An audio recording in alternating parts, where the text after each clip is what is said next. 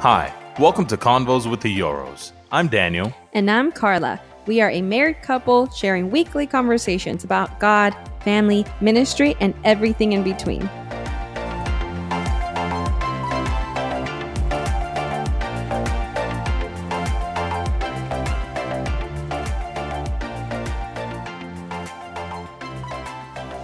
What's up, guys? Welcome back to another episode. So, Hello. Oh, you caught me off guard there. But I want to go right into today's topic. But actually, no, I don't want to. How are you all doing today? I hope you are all doing well. That was lovely. Yeah, Aww. It's been a really long few weeks.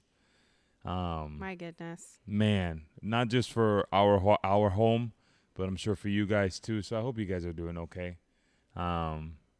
Just a lot going on, not just in the political environment, but just emotionally for people. I feel like a lot of people are going through a lot of stuff. So I hope you guys are doing well. Carla, how are you doing? I am doing well. It has been a busy couple of weeks. We have a lot coming up this week. This guy right here is going to have surgery. We Thursday. like to introduce our story kind of just a little bit on every podcast, and my husband Daniel here is on dialysis, and that's a big part of our story, and we're waiting for a kidney transplant. But because he has switched over to a new type of dialysis, he's having surgery to remove one of the catheters. Well, actually, I'm getting two catheters removed, so that's going to be a big deal. There's one on my upper right chest, and one in my stomach. So those are both coming out, and the dialysis catheter I use now is in my arm, implanted in my arm, right? It's implant? Yes. You can say that, right? Yeah. It's called a graft or a fistula? You have a AV graft. What does AV stand for? Arterial sorry, fistula, I'm so arterial sorry. venous, something like that. But anyways, we have surgery coming up this week, and then after that, Daniel should be, because he can't go swimming with all the catheters he has on right now. Like, one of them can't get wet, the one in his chest, and then the one in his belly is okay to get wet, but only in beach water. He can't go swimming in a lake or anything like that. Or pools or anything. Or pools, just for bacterial reasons. Yeah. You never know who. But the other one is implanted into my arm, so that one has no restrictions at all. So yeah, it's healed nicely. He had like 20 staples in his arm, which surprised both of us. We didn't know. Yeah, that was awful. So imagine this. Daniel has surgery to have this fistula put in his arm so he can do hemodialysis. Yeah, I don't even know if the camera can catch it from this far away, but I will try. If not, I mean, would it be weird if I totally insert footage of the staples coming out? No. Not really. No, I don't think so. To be honest, I think I was going to on our last podcast, but I don't know that I ended up putting the footage in. I probably. Well, just give it like doubt it myself. like one of those sensors or warning things before. I know. No, you know what it was? So I have my own YouTube channel. It's my passion project. I have so much fun with it. If you're interested, we always link all of that. Anything we mention, we will link it down below. But I have my own YouTube channel, and I post on Instagram. We also have a TikTok. So if you're interested in just seeing more stuff from us, you can check it out there if you want to. But we were vlogging, or I was vlogging. We just went to the gardens. This thing called Bok Tower Gardens by our house. It's like this huge tower up on a hill, and there's gardens and walking trails and all kinds of like beautiful stuff. Really pretty. And so that's what I think what it was, maybe, that I was vlogging that, and I was like, I am about to insert footage of Daniel getting like the staples removed in 3, 2, 1. Like, I gave like a countdown, like the whole thing. Like you're about to see something really gunky in just a minute or in a few seconds, and so that's was funny. Like, I don't know. That's my the only disclaimer that I can give. Yeah, so. We'll do it again. Yeah. But so he had like 20 staples in there, and it's funny because like after the surgery, you get instructions from the nurse, you get instructions from the surgeon and everything, and nobody mentioned or thought that it was worth mentioning that was staples and not stitches.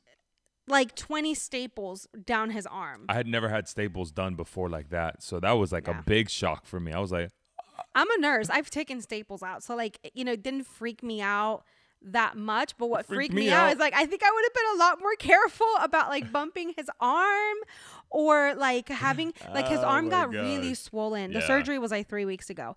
His arm got super swollen. I was like, why? I mean, I get it. I mean, he had major 2-hour surgery in his arm. It was a surgery that I honestly thought took like 45 minutes to an hour. I thought I was going to be out of there quick. And she was like, no, it takes 2 hours. I was like, is that no? To be honest with you, I don't know if it's normal. I don't work in the surgical world. But yeah, I was very surprised. And so like the nurse or nobody told us there's like staples. I assume stitches and it wasn't just the glue that they use nowadays, which is usually yeah. Everything heals super fast. And for my bariatric nicely. surgery, I had 6 incisions and it was all glue. Yeah, on his belly. I didn't have any stitches at all or staples. But that was robotic surgery. This was not robotic surgery. No, it was a whole person. As far as I know. Yeah. Yeah, so, it was a person. So he's been healing for a few weeks, doing great. Rough. And now, less than a month later. Yeah. I'm doing great now. Like, I'm doing great. The last few days. But I didn't have surgery. The last few days have been really well. Like my energy has gotten better. I'm able to do more with the arm, but this surgery hit me hard. It was like, it was surprising. I didn't expect it to be as bad as it was, but it was type rough. Yeah, he's usually, I was like within a week, up and walking around and doing things. So that the bariatric surgery was pretty major. Bad, and that was like a 45-minute surgery. That was pretty quick, but it was. I mean, it knocked you on my keister. Yeah, but he healed from that one, and then he was kind of like ready to go. But this one, it's like you felt like it's taken a while to get yourself back up. But now he has surgery next week, so there goes that. No, this week. I have surgery in 2 days. Wishful thinking. So surgery days for us are very busy. Yeah. Surgery weeks are very busy. Right. I vlog it in my channel, but usually we have to like get the house cleaned, and we've been keeping up with the cleaning. We instituted a new rule basically or a new strategy when it comes to cleaning, because I hate cleaning, and then I spent the entire week. We both hate cleaning. Yeah. Well, it's not that I hate cleaning. It's just that it overwhelms me for some weird reason where I didn't used to as much before. I mean, I've already broken this down for you, but you seem to not agree with me or not remember.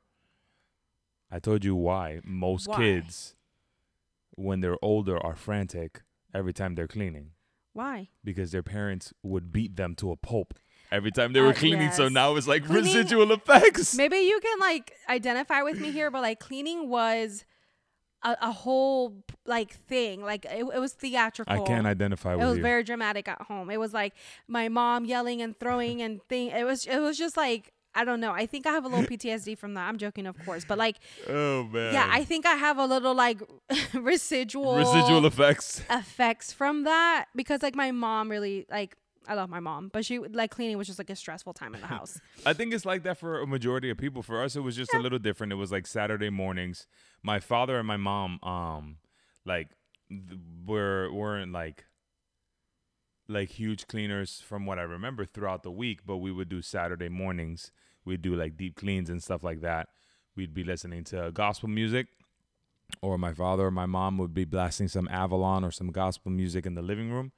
And that's what you'd wake up to, and you knew you had to clean for a few hours, and then we go watch a movie. That sounds wonderful, but but for some of us, for my Puerto Rican mom was like, "Everybody get up! It's time to clean." She would like blast like music, old school stuff too. Yeah, like some I don't know, merengue, salsa, and then it's going down. And if mom's cleaning, no one is allowed to be in bed. It's everybody's up. Cleaning. Everybody's up. It was like a family affair, and it was going down. That was one thing, though. My father was super, super aggressive when he was cleaning. Like, my father was always an early bird. It was scary. That man was for real up early all the time. For I don't know what reason.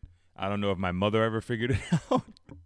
But he was just always up ridiculously early. He was one of the people that would go grocery shopping. Like when I got married, I didn't know that you could go grocery shopping at like other times, like when you get out of work or like midday. My father's grocery shopping started at like 6 o'clock in the morning. at Walmart. I will tell you all right the time. now. All the time. I like to go early, like not early morning before the crack of dawn. No, Bobby was like people. ridiculously early. No. For me, I like to go and do the, shopping and everything early. Like, and I go on the weekdays. Like sometimes I go to work. My schedule flip-flops a little bit, and I'll go into work at 11 a.m. And so I will be at 8:30, 9 in the morning doing groceries on like a Wednesday or we Thursday. did that like 2 days ago. And yeah, we did that a few days ago because honestly, if you're going off to work, if you're someone who works like a 9 to 5 we did that yesterday. Why am I saying a few days ago? Oh my gosh, that was yesterday. See, like his memory is bad, but mine is even more terrible. Oh man. I don't know, and I go along with it too. Yeah, she's like, yeah, they don't need to know. Ago. I just go along with it. Like we will both live in the mistake or whatever. But yeah, so you won't catch me in the grocery store after like when everyone's getting out of work at 4, 5, 6. You will not catch me. I didn't implement that after I got married. I'll tell you that right now.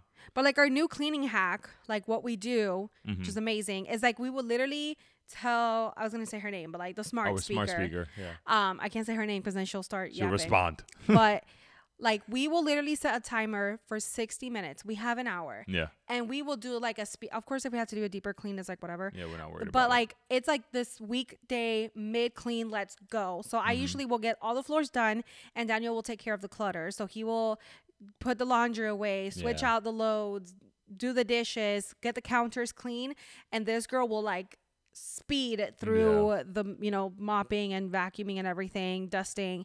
So we're like crisscrossing all around the house, and we get it done in an hour. Good stuff. In an hour, this house is good to go. It's like that weekly cleaning that you really need to get all the floors done. Yeah. We're cleaning throughout the week, and we got a Roomba, which that thing is amazing. It's sitting right here in our living room. It's amazing. It helps a lot because we have a chocolate lab. So, with this season that we're living in, with him being sick and like constant doctor's appointments, and I work full time and it gets busy. It has been super helpful to do the midweek 1 hour speed clean. And then the weekend is good. The weekend is ours. I hate cleaning in the weekends. Yeah, weekends are for fun and for resting. And I will not do anything. And I don't even cook in the weekends. Like, the weekends are for. You're making it sound like you don't do anything. If I cook in the weekend, it's like a dish that I have like been looking at the recipe or like I'm really excited about. Right. But it will not be like a. I will say this though, if there's ever like a huge meal, and you can correct me if I'm wrong, if there's ever a huge meal done on the weekend, like it's special and stuff, I was normally the one to do it. That is true. Yeah. Like that's where I first did our Alfredo stuff. The stuffed shells for the first time, like little things like that. So that it's like when we've been craving something and you have like the things that you have to go and buy the ingredients. Because you definitely don't have it at home. Like it's something special, then But weekends are for fun. Yeah. It's for family. It's for resting. It's a Sabbath. It's a, a little, calm down, little staycation. Now I get it. Like people have kids and they work Monday through Friday, and then the weekend it's like, let's get it all done. But like, oh my gosh, if you're able to implement getting it all done during the week, and even if it makes the week a little bit hectic, so that then the weekends are like nothing to do. At least one weekend day, like Sunday or whatever, like, or, from Saturday afternoon on till Sunday. And then, it ends on Monday. Like it's our Sabbath. We're not doing anything. Right. So. Our church days are normally, or are on Sunday mornings. And I mean, I think that's a majority of people. I know it's different for a lot of folks. But I am one that on Sunday, like, I don't want to do anything. I want to go to church. But when I come home, I don't want to have to cook. I don't want to have to clean. I don't want to have to be responsible for people. I just want to relax. People? You no, for the dog and stuff like that. Very, very long nap on Sundays. On Sundays, I love it. Now the weird thing about me is that I don't nap during the day. It's so weird. So a lot of people like to take that Sunday afternoon nap after church. Mm-hmm. What is that? I don't do that. What is that? That's weird. No, I wake up feeling worse. After the nap? After the nap. Because you're not doing napping right. And if I do a nap, it's like maybe we get home, we eat, and then I'll fall asleep watching the movie or something, and tops, it's like a 30-minute thing, 30 minutes. And then I wake up and Daniel is like, is your microphone like totally possessed? I'm just gonna fix now? This. You go on ahead. I'll keep talking. Thank you. So yeah, we'll do like a 20-minute thing and then call it a day. For what, your nap? Yeah, for the nap. It's then so interesting. Like, I'll just get up and start getting stuff done, or like editing, or this is one thing. Stuff. One thing I have learned, because I appreciate when we have our afternoon Sunday naps. I love like waking up and she's there snoring. I love it. It's my favorite thing. And it would get me so mad when I would wake up and she's like awake and just living life, and I'm like, we should be living life together. And you're just gonna let me sleep? No. So this is what I started doing. Like that, though. I started taking her phone, and I put it on my side of the bed, so she doesn't wake up from her nap and have something to keep her awake. So I noticed that she'll be a little groggy, and so she'll go and reach for her phone, and like after 2 taps, if she can't reach it, she'll fall back asleep. It's my phone does. I will say that it keeps you up, our phones have such a way of taking us out of. Not taking us out, but like keeping us from rest. And the thing is, it keeps our minds going too. I get that, yeah. And it, it's funny. Like, he literally has to steal my phone from me so that I don't. I mean, and it's not just like scrolling on social media. It's like I like to create content for social media. Yeah. Like, I have a lot of fun, and even though we're still growing in this journey, and we're still new to it. Like, I really do love creating for the heck of it, and it's fun for me, but I will find that I won't rest. Like, I will keep finding things to do, and we have normalized hustling so much within our culture. We have normalized not taking breaks and made it seem lazy, and it's like we start comparing ourselves to other people. You know what I'm saying? Yeah. And it's funny because you'll start scrolling through social media and I'm like, oh, I'm here chilling at home, and there's people hiking and doing planned breaks the are most. Healthy. Yeah. Especially like if your day to rest is Sunday, let it be that day, And that's what I think. That's what I think that I'm saying. It's like you have to be so intentional about scheduling like this block of time. I'm not opening up the laptop. I'm going to vegetate. Yeah. Literally, we're like, and we come up with it together too, because as a couple, I think it's important to schedule rest together. Like, to be super honest, like, there's moments where I need some alone time. And when Daniel is napping, it'll be my time to maybe do my nails. Like, I will do my own nails, or I'll do my hair. Like, I'll straighten it. Like, it'll be my me time to take care of myself. Maybe I'll go down, even, this is silly, but like, I'll even go down to Walgreens and buy makeup or something. And it's like my me time. But like, when he wakes up, like, I want to be with him. Right. I can't nap. I can nap when she does all those things. I can't when she's on social media, because she doesn't have an internal laugh. It never developed as a child. So that laugh I'll hear 24/7, and I'm like, oh, I'm up now. Like, he can't blame me for that. And here's why. You can't blame me for that. Why? Because I will literally be like, hey, I'm going to watch TikToks. Like, because again, I just don't like napping during the day. I don't know. I'm a person, I can go on little sleep. I'm not going to lie. I mean, I do hit a wall and get moody. But like, you know why? I nap in the car. That's why. All the time. Our church is a half hour away. And I nap the whole way home. She passes out. That's my afternoon nap. Like, yeah, so when I get home, I'm like, let's go. And Daniel is like, I'm tired. And I'm like, good. why? That's good. Like, I'm good. Like, why? We just napped. I think I just cracked the code. I just figured it out. I take a nap on the way home. I nap in the car. Like, the car starts swaying, and I'm just like, just out of it. Like, and it's funny. The sway of the car puts me down so quick. It's funny because I'm like going through in my mind videos from our very, very first big road trip, and we stopped. I think it was in Georgia, and we were putting gas in the truck, and I have a video on my phone of her like almost a freaking half a mile away from me, dancing like in the shadows of a truck, and I'm like, she's gonna get stolen. What is she doing? All this energy, and I'm like dead in the video. It's because she was napping for like 6 hours. In the car. I straight up have prophetic dreams in the car. I'm out so deep. Like, I'm kidding. But like, man. But that's why. But all of that to say, we really have learned to Sabbath together. Yeah. And as a family, like all families should do that, where, You rest. okay, Rest Sunday, as a unit. and we do, like, we converse and like we plan it, and we are, okay, Sunday, don't you dare say yes to any plans. Right. Like, if we're gonna say yes to plans, we're doing it like, and that should be with every plan, quite honestly. Like, Yeah. how to tick off your spouse, make plans, Make plans without telling them, yeah. with other people. So like, you can't say no after you're committed. Not that we've ever done that. Dun, dun, dun. No, I think from the very beginning we've been very like, don't you dare do that. Yeah. It's like, I hate that. But it's funny because most of our plans committing. are family related.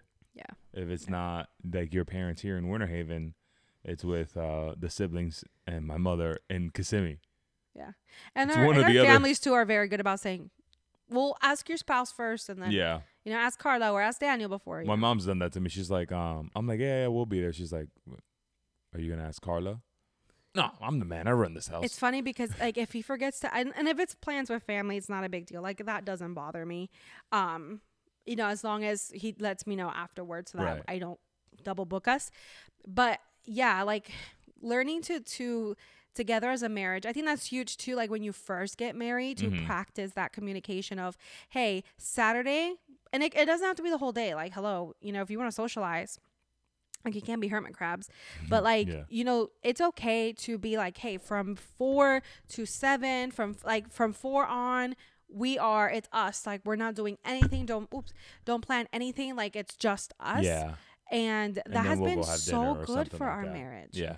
And like, we don't have to schedule anything. We can literally just get up from a nap and be like, what are we doing? Let's go. Yeah. And it's for us. And like, we'll just go for a drive. Yeah. Yeah. Especially if you work a lot during the week. Like, we have the blessing that I work from home and he is not currently working. I mean, it's not a blessing that you're not working, because that's because your kidneys aren't working. I'm not working. Yeah. But you got to find the silver lining. Yeah, we spend a lot of time together, but even then, because when I'm home, I'm working, and he's usually taking care of 1,000 errands and doctor's appointments and stuff like that. And you have to have that moment, like, okay, let's regroup, fam. Yeah. And if you have kids and everything, oh gosh, that is so important to schedule that block of time that it's like just us. For a developing child. Man, that's scary. But we'll cross that bridge when we get there. Yeah, we don't have kids yet, but not yet. The world is getting so, I mean, it's scary. It's scary. We trust God and we trust the Lord, and we know that the generation the children that are currently children right now, right? Like, that generation, they're here for such a time as this. God will take care of them. God will lead them. You just got to raise them up in the way of God. But like, look truly just crazy things are happening. Look at what just happened in Texas. Nashville. Sorry. In Uvalde, is that how you say that?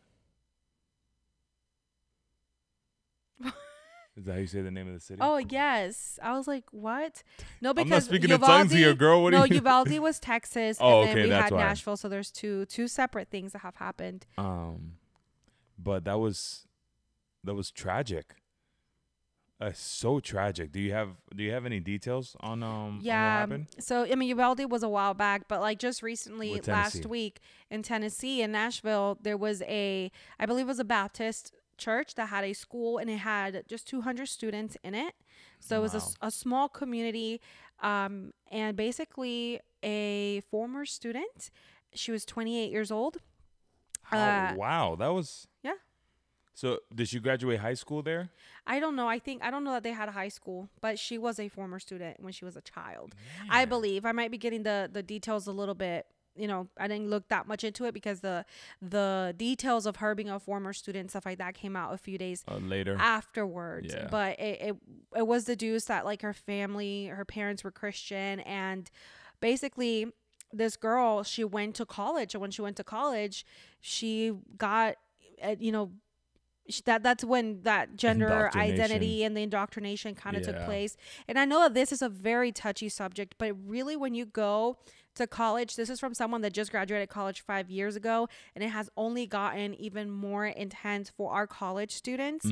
But when you go to college, there is a lot of liberal ideas that are floating around, Right. even in the events that the schools plan. Right. I mean, you were in college recently too, just a few years ago when we got married, and Yeah, but even then, it wasn't even like. it's just getting more intense. Yeah. Yeah.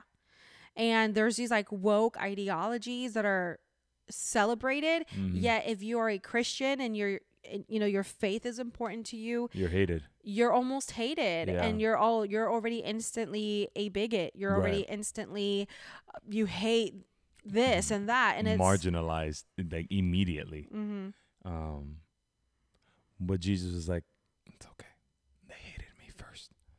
Truly. Literally. Truly. And what happened in Nashville was that it was a trans man, but she's a woman. And yeah, she transitioned to a man? She was transitioning to a man. Oh, okay. I don't know the whole details of how far she was in that journey, but went into the school and killed 6 people, 3 adults and 3 9-year-olds. Jesus, that's so sad.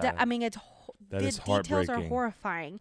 And the sad thing too is one of the 9-year-olds that passed away was the daughter of a pastor in the church. I don't know if the lead pastor or what, but it was a pastor in the church. How tragic. Can you imagine dropping off your innocent, defenseless 9-year-old child at school that day and you don't get to take them home ever again? That's heartbreaking. The next time you see your child is when you bury them. Yeah. Their lives cut short. I mean, that's so sad. 9-year-old, and I think the 3 adults were in their 60s. One of them was like a substitute teacher. I think one of them was maybe like a worker, a school worker, janitor, or something like that. And everything is. It doesn't get more tragic than that. And it's crazy how these videos are like, public. But like, I saw the video of her walking into the school, everything is on camera, pulling into the school, shooting down the front doors, which were like glass panes, and that's terrifying. Climbing in, getting into the school, and just roaming the hallways, looking for people to take their lives. Yeah. I have such a hard time comprehending the amount of evil in that person that has to be in a person to do something like that. It's really tragic when you think about it. But what's frustrating is what's happening now. And a big part of me wants to say it's because of social media, and you get to hear 1,000,003 opinions now, when before social media and all that stuff, you kind of just got what simple news outlets were giving you. But now with like TikTok, with Instagram, Twitter, all these social media, and you get so many opinions and what everybody has to say about certain topics and everything. And it's really heartbreaking because one of the things that we're seeing now is I see a lot of people coming to the defense of the shooter. And not necessarily to the defense. It's just that now they're actually blaming Christians for what took place. And they're saying, it's because Tennessee has instituted these laws that are trying to pretty much oppress these trans people. And that's what happens. Like, this is a consequence of these laws that have been put in place. Like, basically it's Christians and conservatives' fault for what happened. No, it's the fault of a human being who was full of evil and did this. Really poor mental health issues. Yeah, there was something mentally wrong with this person, and it's evil. It's sad. It's really heartbreaking. And yes, we can go to one extreme and say, I don't care about this person that shot up the school or anything like that. That's not what I'm trying to say either. I believe that people who are dealing with these mental health issues, they need help as well. And my heart goes out to them. But it was just absolutely awful what was happening. And now we're seeing people blaming the religious community, the Christian community, for what happened. And it's heartbreaking. It really is. And it almost makes you think, what's next? If this happens at a church, or if this happens at a Christian school, and people are coming to the defense or the justification of said shooter, are we what are we leaving room for now? Like, it can only get worse from there. It's heartbreaking. It really is. Yeah. And then as parents, Carla, I would love for you to talk about this, because I know you talk a lot about wanting to homeschool our children and stuff like that. You think about that. But as parents, what do you think parents are going through right now? I mean, the scary part, like, we're not parents yet, so I understand I mean, there's no way we could understand the pain that these parents are going through. But, like, I try to put myself in their shoes, and every parent, because it almost feels like these, and I know social media and our access to information has a way of really making it feel like every issue that happens is so, tangible, because we get the details so quick and we know what's happening so quickly. But the reality that really gets to me is what am I going to do when I have children? Like, it really starts making me think about that. I agree. Like, what are we going to do? And it's scary. It's so worrisome. Scary. Like, it really builds up. It's a buildup of a lot of emotion, because you don't know what to do in that case. Like, so I'm just never going to let my child socialize then, kind of deal. But you can't do that either. It's just so much. It is so much. And then as a wife and someone who is really looking forward to motherhood, the first thing that comes to mind for me is like, what can I do to be able to stay home with my children? And not because, oh, no, school is safe. I understand that, these are not things that are happening every single day, but they're happening way too often. And then there's also the issue of gun control, because then it turns into this whole political issue. And to me, I don't think it's just this political issue. I think there's really demoralization that's been going on. I really think there's just a darkness in people that drives them to do things like this. Yeah, and I will say there's a lack of huge... I think there's a lack of recognition when because there's signs when these people are planning to do these type of things. They will, I mean, the woman that just did this in Nashville, she left behind a manifesto. Most shooters do. A lot of them do. Yeah. And they want their names mentioned, and they want the fame that comes with these acts. And so we're not going to say this person's name, but it's just so scary, because I think they leave behind clues. Yeah. And it's I mean, I hear a lot, and I know there's people who will have defenses, like different opinions when it comes to that, and they say, it's not a gun control issue, it's a mental health issue, and I agree. It really is. Like, we especially like reading through manifestos and reading through like or like understanding their life story. As people start to break apart the shooter's life story, you see, man, that there was a lot of trauma in there. There was a lot of aggression, a lot of pain that they never got a chance to deal with, and it became too much for them, and the end result was tragedy. Yeah, it's heartbreaking. It really is. Yeah, and it really does make you ask yourself, were there people in their lives that were ignoring the signs, symptoms that something was really wrong? Right. Like the shooter, and of course I don't remember his name or like what happened, but it was a shooter in Florida. It was back in like 2017, I believe. And for some reason the name of the school is escaping me, but I watched the trial. It just took place a few months back, and the trial in and of itself was very interesting to watch, the interactions between the judge and the lawyers. The lawyers getting constantly put in their place by the judge. The whole thing was just very, to me, it felt a little messy. I'll treat that carefully. But watching the details, and the crazy thing is, like, we know the guy's guilty, right? Like, the shooter in this case, he survived. But it was really tough to watch. I mean, the whole thing was televised. Was the parents of the victims and the family members are sitting right there. Yeah. They're sitting right there in the, in the, I mean, whatever, in the courtroom. And they're watching all the details of how their children died, of the autopsies. And it was horrifying to watch.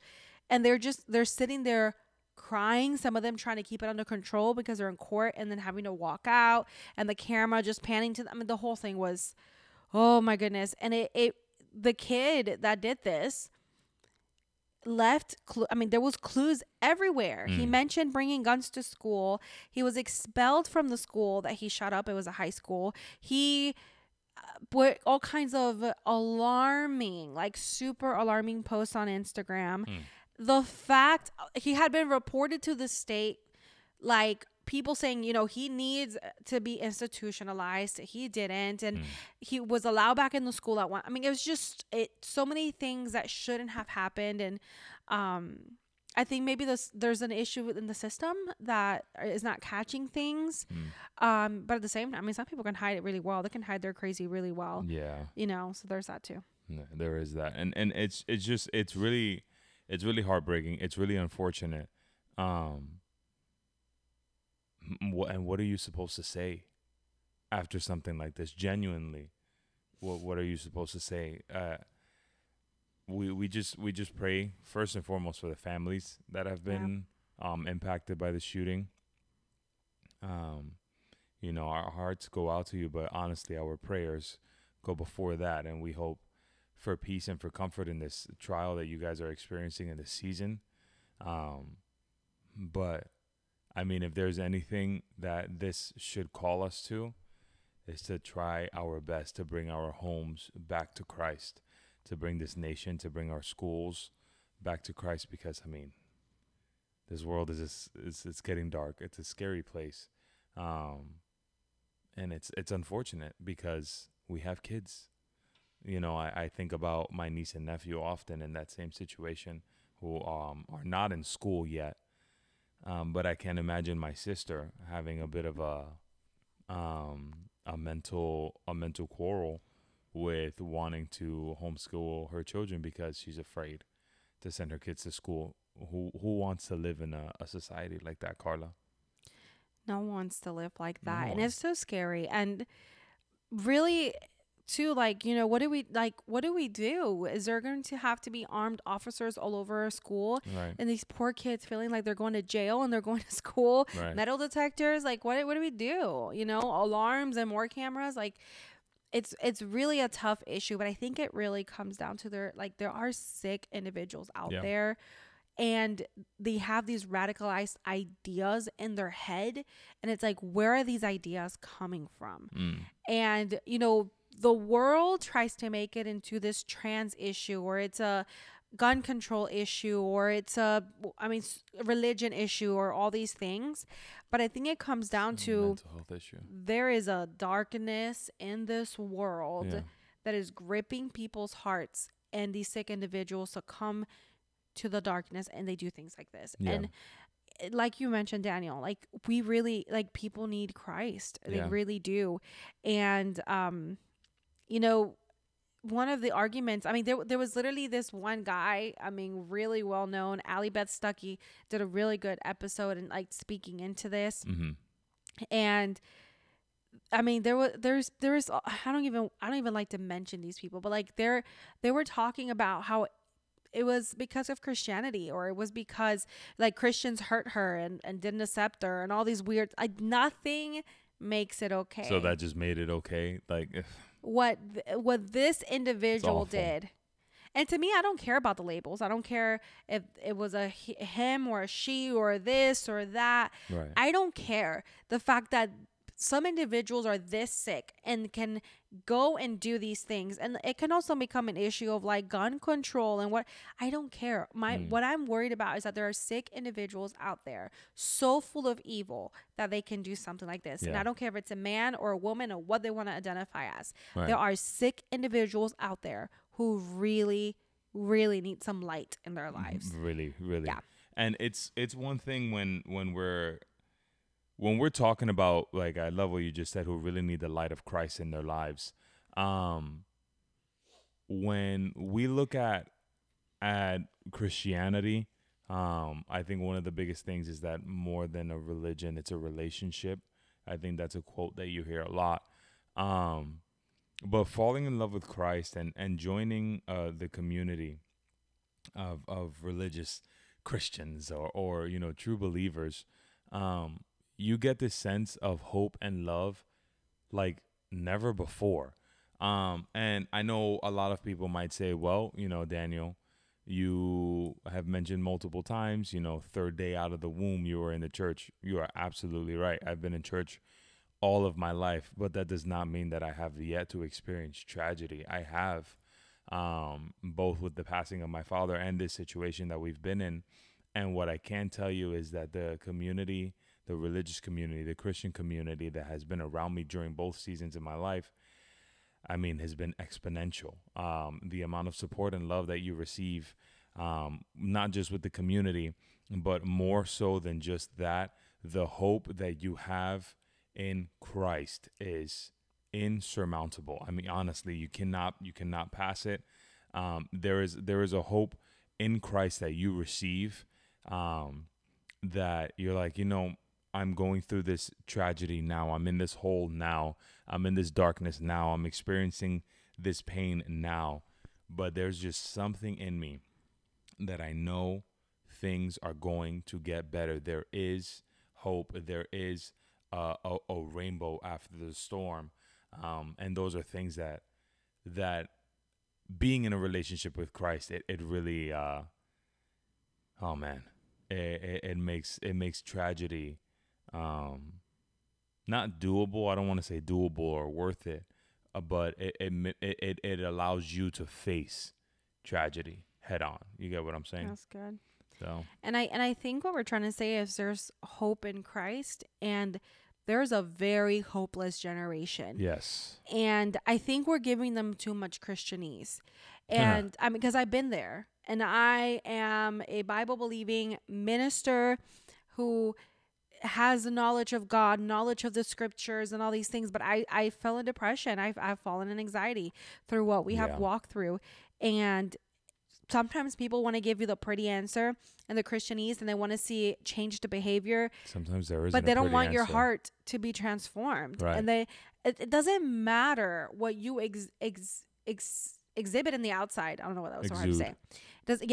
I was halfway between both words. You were looking for. I was halfway between both words. Okay.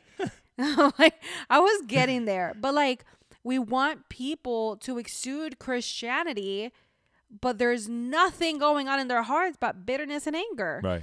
And it's just pain. We are so uncomfortable by the pain that some people are facing that we ignore the heck out of it. And I'm not blaming Christians for what happened. We're talking about something completely different here. But I really want to urge people, pastors, adults, please look at the young people in our churches and how can we reach them without making it about us, without making it about numbers, without making it about gimmicks. Right. They need the genuine love of Christ. And I think what really gets to me, because I'm a 28-year-old woman, and I have still struggled with comparison and with the things that are happening on social media and TikTok and the creepy stuff that people are trying to preach to us, all these online coaches and all these creepy woke people. Everybody's and all a guru. This creepy grooming that they're doing of our kids and of our young people. It's creepy. It bothers me in TikTok. And TikTok especially. TikTok has become such a dark place. I don't like the app. I'm going to be super honest with you. I barely go on there. I started, I don't know if I told you my secret. When you go through my TikTok feed, it's all food now. Yeah. So that's what I'm doing. And I love the food stuff. I really do. I love the food hacks and seeing people cook and all that stuff. And maybe fishing will come up sometimes and woodworking. But if you scroll fast enough, the algorithm helps with that. Which I get it. The algorithm picks up what you're watching, but it's still a very dark place. People tend to be meaner, I feel like, when they're in front of a camera and not in front of a person. Yeah, people are mean on TikTok, comments. Oh, you think? Oh, okay. The people engaging with the app are so mean, and I don't. It's crazy. Yeah, and it's all Christians. We gotta just go and hide in the mountains and what? No, That's just weird. We gotta speak up. We gotta speak up. We gotta make good content. Yeah. Not subpar. Healthy content. Like we're here learning. We're learning how to like. I wish I could turn the camera and like show you guys. Like we have like lights and laptops and all this stuff, and like we're learning every day, investing into this craft that is content creation. Yes. But we need more Christians in this space creating good content, not content where you sit there and you bash every celebrity pastor out there. And like, yes, you got to call things that are not okay and everything like that. But like, other things need to be addressed as well. Yeah. Like, just speak truth so that people can learn truth to such an extent that they can recognize counterfeits and worldly philosophies. And when this coach guru person comes to tell you, oh, passive income and do this and do that and do that, confusing our young people, like that don't taste right to me. Yeah, our young people can be like, smells funky. That smells gross. Yeah. So that's the point of why one of the biggest reasons as to why we have this podcast. Why you have the YouTube channel. Because it's weird out there. It is. And what we want to do is we just want to be able to provide light in this darkness. And it's not that I'm, the brightest light shining now. It's just I'm trying to reflect the love of Christ as much as I can. Understanding that tragedy is real. Understanding that a mental health crisis is real. Understanding that pain is real. All these things are real. We're not negating any of that, but we are saying that there is hope in the midst of all of that, and his name is Jesus. Come on, somebody, in the name of Jesus. But yeah. Like everything, those little things can help brighten your day, help you feel better and all these things. Not even that. Right. What happens when you can't even find the joy in that? Oh my gosh. In a cone of ice cream. That's when you know it's bad. Yeah. That's when you know you need to ask for help. Yeah, when you're eating food and it doesn't make you happy. I'm not even joking. It's true. Nothing made me happy. Not going out and getting my favorite snack. Not going for a walk. Spending nothing made me happy. And I was like, I think something broke inside me. And I should probably go get that checked. Yeah, it's like we need to talk to somebody. And I've asked for help. I've talked to family members. I've opened up because I'm a very closed off person and I don't like asking for help. And I was gonna hit that. It's not easy. It isn't. Nope. So we don't want you guys to hear what we're saying and say like, well, obviously because you have a community of people. We do have a community of people. Amazing people. Still not easy to ask. Nope. It's still not easy to admit. Especially for us who are like ministers, I've been a worship pastor and I'm supposed to have the answers. I'm not supposed to go asking questions. Yeah, I'm supposed to be the one people ask questions too. Yes. It's rough. Speaking to that, Daniel, because you've been through this, like through pain and suffering twice. So, you went through something really difficult and we talk about it all the time because we want to normalize there being hope and healing. That is what I want to normalize. I want to normalize overcoming. And not like we're so strong and mighty. We haven't overcome and found victory in it of ourselves. Right. It had nothing to do with me. It's because God is just a merciful God. Yeah. That's the truth that I can say after going through these things that I've been through. Yes, sir. It's the truth. God is a merciful God. And one thing I've learned throughout, experiencing the loss of my father at a young age and then going through what I went through with COVID and renal failure and everything. One big thing is enjoying the little things. Because I also don't want to sit here and say like, no, you need to wake up at 5:30 in the morning and you need to fast until noon. And the entire time you're fasting, you need to be listening to scripture. And then you need to speak in tongues for 3 hours. And that's not what and you need to go to 12 vigils a week. That's not what I'm trying to say when I say enjoy the little things. Because some people are. Other people are. That's not what I'm trying to say. I distinctly remember being in the hospital crying over a 6-piece chicken nugget because that was a little thing that I got to enjoy after being tube fed for 2.5 months. I got to enjoy chicken nuggets. Like, that's a little thing. And when it comes to tragedy, I just don't want us to remain comfortable with tragedy, remain comfortable with depression. Don't make it your friend because it's not. Depression, anxiety, fear, it's not there to help you. It's there to destroy you. The fear and the depression and the anxiety is there to destroy you, but God will use it to build you. I need you guys to recognize that distinctly. The fear, the depression, the anxiety, those things in and of itself, like in themselves, will destroy you. But that's the hope about Christ. He will take those things that you're battling with that meant to destroy you and will turn them to build your character, because he is a merciful God. And that is what I can truly say has been a genuine culmination of my experiences. You know, you like talk about that because, you know, you dealt with this in 2019 and 2016. Sorry. You know, dealt with my father. We got married in 2019, so I don't know what you were dealing with then, huh? You know, I had to deal with my father passing of cancer. I had to deal with this issue that I'm going through now with renal failure, with COVID, with my life getting flipped upside down. And what the devil meant for evil, God meant for good. That's it. God can turn anything around. He can. And anything. There is so many like TikToks and Reels and YouTube videos wanting like young, like it just drives me crazy, especially the short form content. It drives me crazy. It drives me crazy. Like that is not what God wants for us. Mm-mm. Everybody has anxiety now. Everybody has depression. Like I take those things so seriously, and some of those are diagnoses. Okay. Yeah. So like I take those things very, very seriously. If that many people are struggling with their mental health, then we have an issue. We have an what is an how do you say epidemic? Epidemic. There's a pandemic after the pandemic of people. That's a good one. Struggling with their mental health, and if really all those people are struggling with their mental health, then we need to start realizing that there is something wrong with the places that we are going to seek for help. I am pro counseling. I am pro therapy. I am pro all of these things. I think all of these things are important. Yes. But I'm going to tell you, like, even this, I'm going to be super honest, because I went on a journey trying to find a therapist and get counseling because I was like, I'm not okay. And how, like, mental health services are so incredibly inaccessible. I'm just going to be so straight up. In my opinion, completely inaccessible.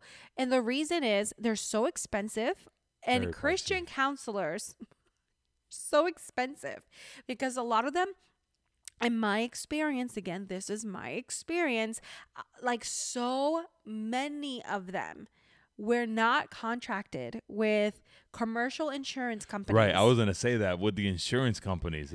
So that means that they didn't take any, not just some insurances. Any insurances. Private practice. I was like, what on earth? It is crazy. So then I couldn't access a Christian counselor, which I'm not casting judgment. You run your practice however you want to. Right. But it made it really hard for me to be able to find a Christian counselor. And I know there's services like BetterHelp and stuff like that. Right. We just didn't want you to go to somebody. I just wanted to go to someone that I could vet them. Right. We didn't want you to go to somebody and for them to say, have you tried these essential oils?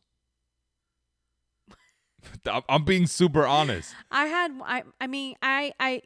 one therapist who, I told her I was a Christian, and she was so nice. Like I actually really, really liked her. But then she started talking to me about like the moon cycles and crystals and stuff, and I was like, do I look like the ocean to you? This is my way out. Like this is my moment to leave right now. This is where I say goodbye. Because and that's I'm being silly, of course, but like I decided not to go with her, and really liked her. Like she was so incredibly sweet, great communicator, and she was awesome. And I just I defer with her in that, and I was like, oh no, I'm good. So, it is hard to find, like, in my opinion, it was hard to find a Christian counselor. And I started getting anxious about finding a therapist because I couldn't find one that took my insurance.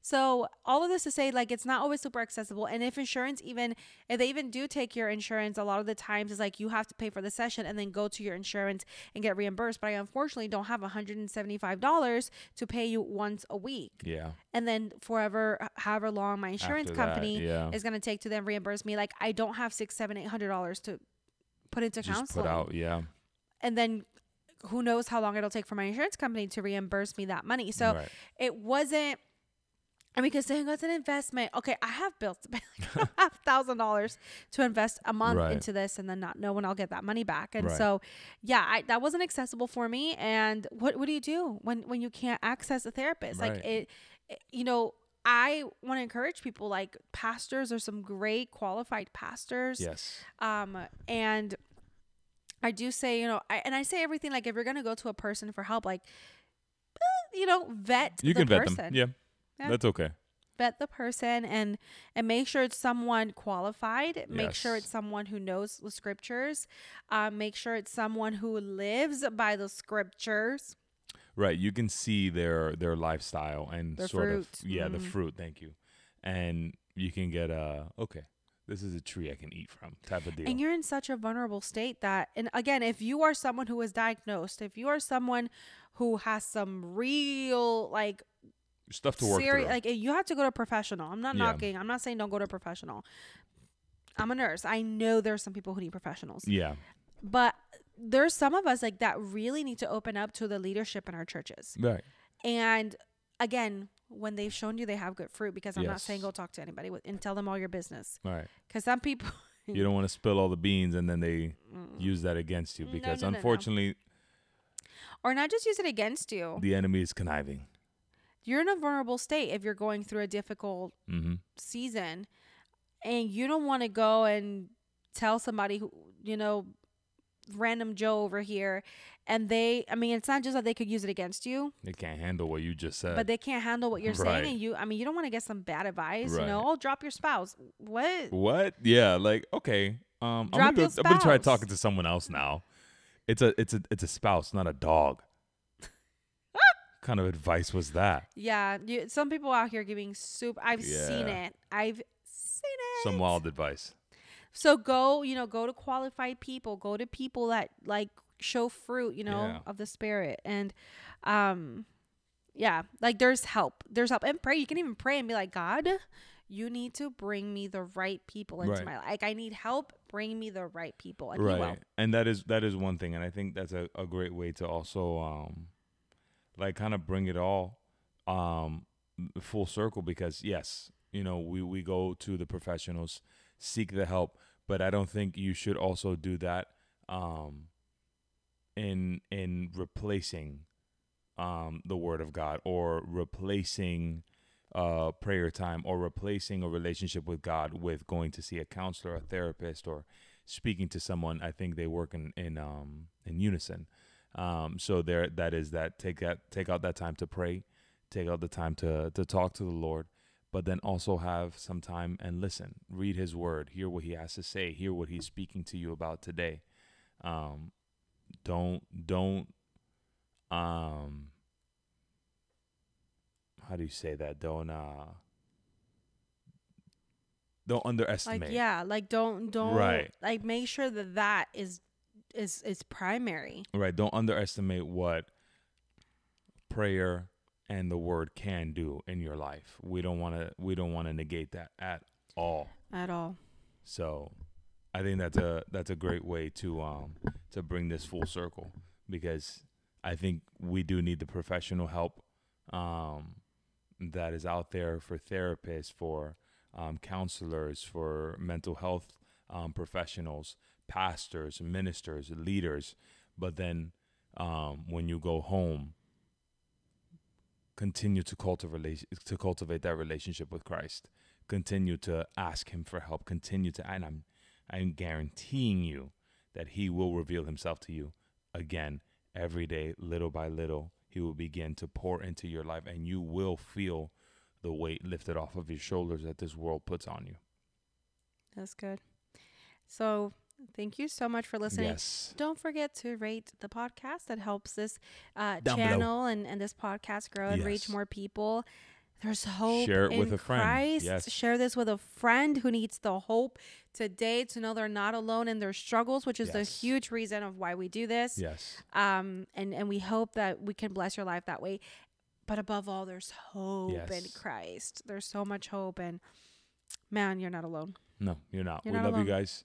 We thank you guys for listening, and we'll see you guys in the next episode. Bye.